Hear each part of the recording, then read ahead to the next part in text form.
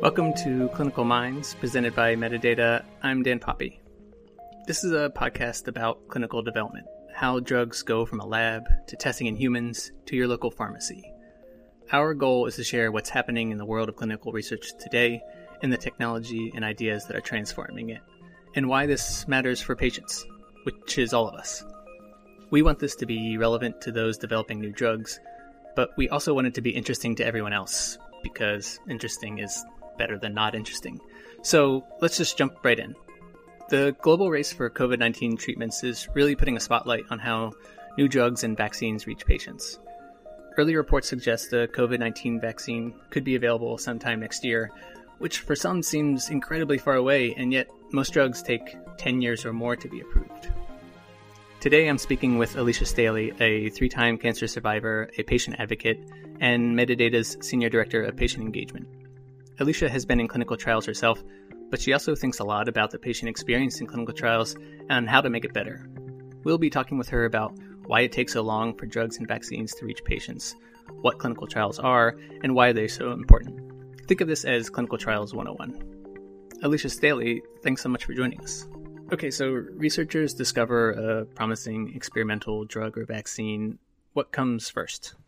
Well, typically in the drug development process or vaccine development, you're going to have to move your research through a number of phases, and that can extend over a number of years. But each phase will work on testing some aspect of that drug or vaccine. You'll begin to test to make sure that the drug or vaccine is even safe to introduce to a patient, and then as you move into further stages, you'll start to get into answering questions around what the proper dosing would be. Is it really effective? What kind of side effects are we looking at? Is that the kind of outcome that we want for patients? And then even further in the phasing is, does the drug really work in the way that we want it to? Does it eradicate a virus, or does it take care of an illness?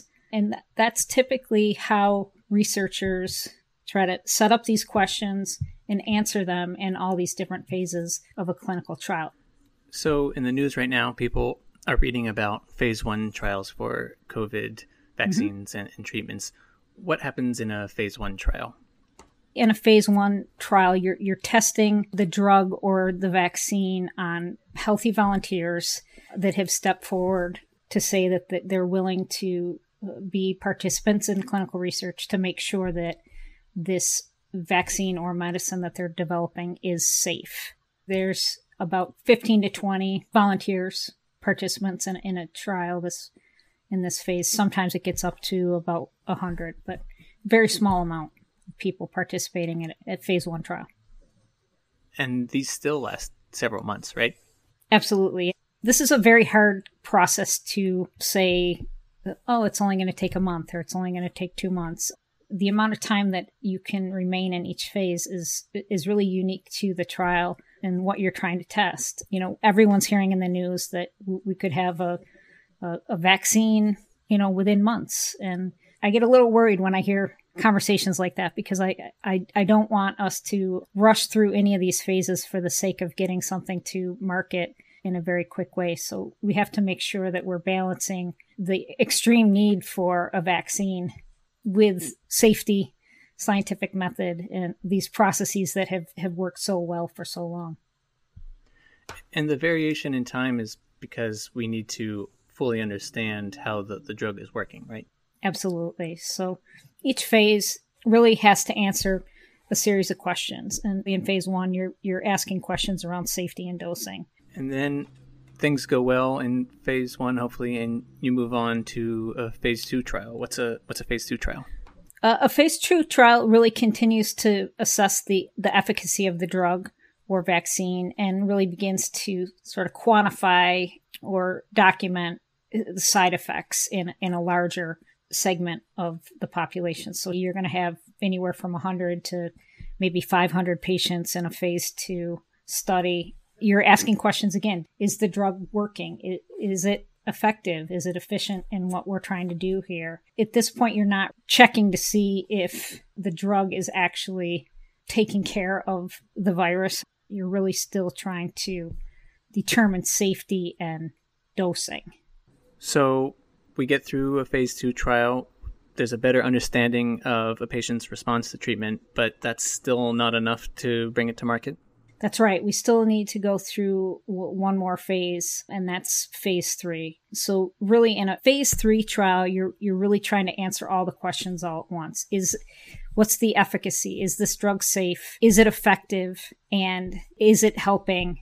So, in the case of something like coronavirus vaccine, making sure that it's hitting all of these markers in an even larger patient population. So in a phase 3 trial, you're going to get over 1,000 patients, anywhere up to maybe 5,000 or 6,000 patients, depending on what the researchers feel would be an appropriate number of patients to go through a phase 3 trial like this. We make it through phase 3, and then what happens? And this is the point when the drug is now really is available for anyone seeking treatment for the coronavirus or looking for the vaccine. This would be the phase at which that actually becomes a reality. Patients are vital to clinical trials happening. Who are these people participating in trials? In the early phase clinical trials, it will be healthy volunteers.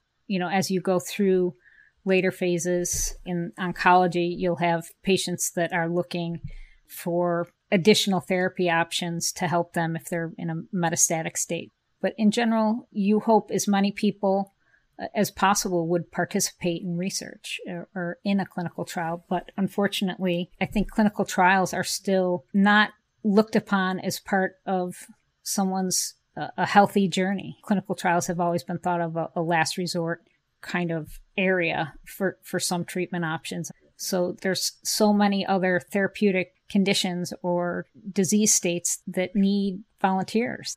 For some reason, we still aren't doing our best in letting patients and people know about clinical trial opportunities. And that's, I think, something that we really need to change.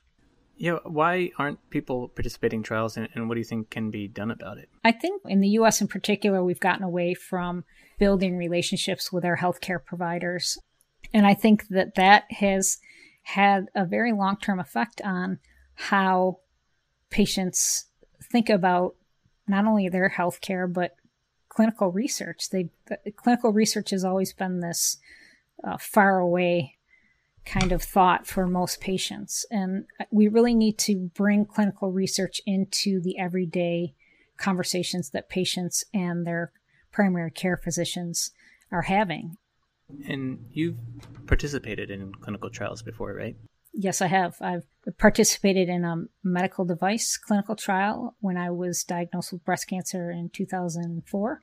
And I've participated in a number of follow-up clinical trials over the last few years. And currently, I'm actually on a clinical trial that's tracking COVID-19 every day, basically your health every day to help you assess your risk for COVID-19. Your professional life is spent thinking about clinical trials. So also your personal life is devoted to thinking about participating in clinical trials. What have you learned about the trial experience as a participant yourself? I think the clinical trial industry at large could really make significant progress by looking at how different industries approach building relationships with customers.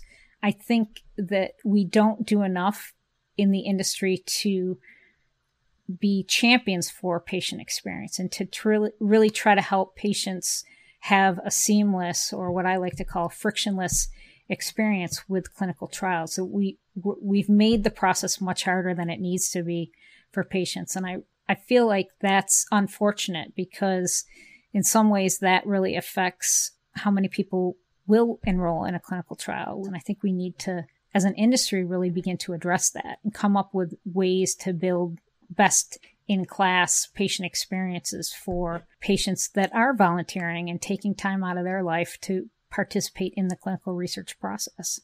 Is it getting better, do you think?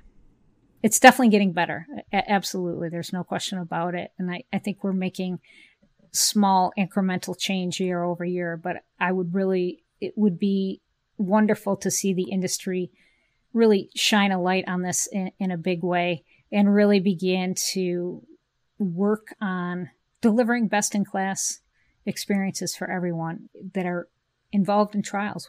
We need to make it easier. We need to reach greater population of potential research participants. And we just have to keep pushing hard to make sure that we're not leaving patients behind. So I'm recording this from my living room. You, I think, are doing something close to the same. We're clearly in a different world right now, thanks to COVID-19. What is happening to patients in trials right now? It's really a varied experience out there right now. As a breast cancer survivor, I've really gotten involved in a lot of the breast cancer communities. So we've had some patients share some exceptional stories. They're on their late stage breast cancer patients that have their trials are continuing. They're working with trial teams that have been very communicative with them, reaching out, letting them know about either changes in the sites where they need to go for infusions. In some cases, unfortunately, I have heard from patients that have showed up at sites for infusions only to find the doors locked, that the site has been temporarily closed, or the site's been repurposed as a COVID intake facility. But unfortunately, those patients that were on those clinical trials were not informed of the change before they made their way there for one of their site visits. It's just, we're seeing sort of the best and the worst right now, and that's to be expected at this time. We're truly in uncharted territory. There is no roadmap. There is no playbook for a pandemic like this. And I think the industry is really learning a lot of lessons about what we should be doing and what we can be doing to better care for our patients and our healthcare teams as this unfolds. What advice do you have for patients and researchers and healthcare providers as we go forward? Ask as many questions as you need. I think to the patients, just if you are considering a clinical trial and aren't sure about something, ask. Don't be afraid to ask the tough questions. It's your life. It's your health. And I encourage everybody that wants to participate in clinical research to do so. But the caveat is understand what you're signing up for. I think to the sites and sponsors that might be listening to this, just make sure that you're constantly communicating with your patients and the people that are involved in your clinical trial, and make sure that everybody's always on the same page. And that pandemic notwithstanding, I think that's good advice for any trial at any time. And that truly goes a long way for creating a better patient experience overall. Alicia Staley, thanks so much for joining us. You've been listening to Clinical Minds. Make sure to sign up wherever you get your podcasts. Let us know what you think of the show, and we'll see you next time. Bye.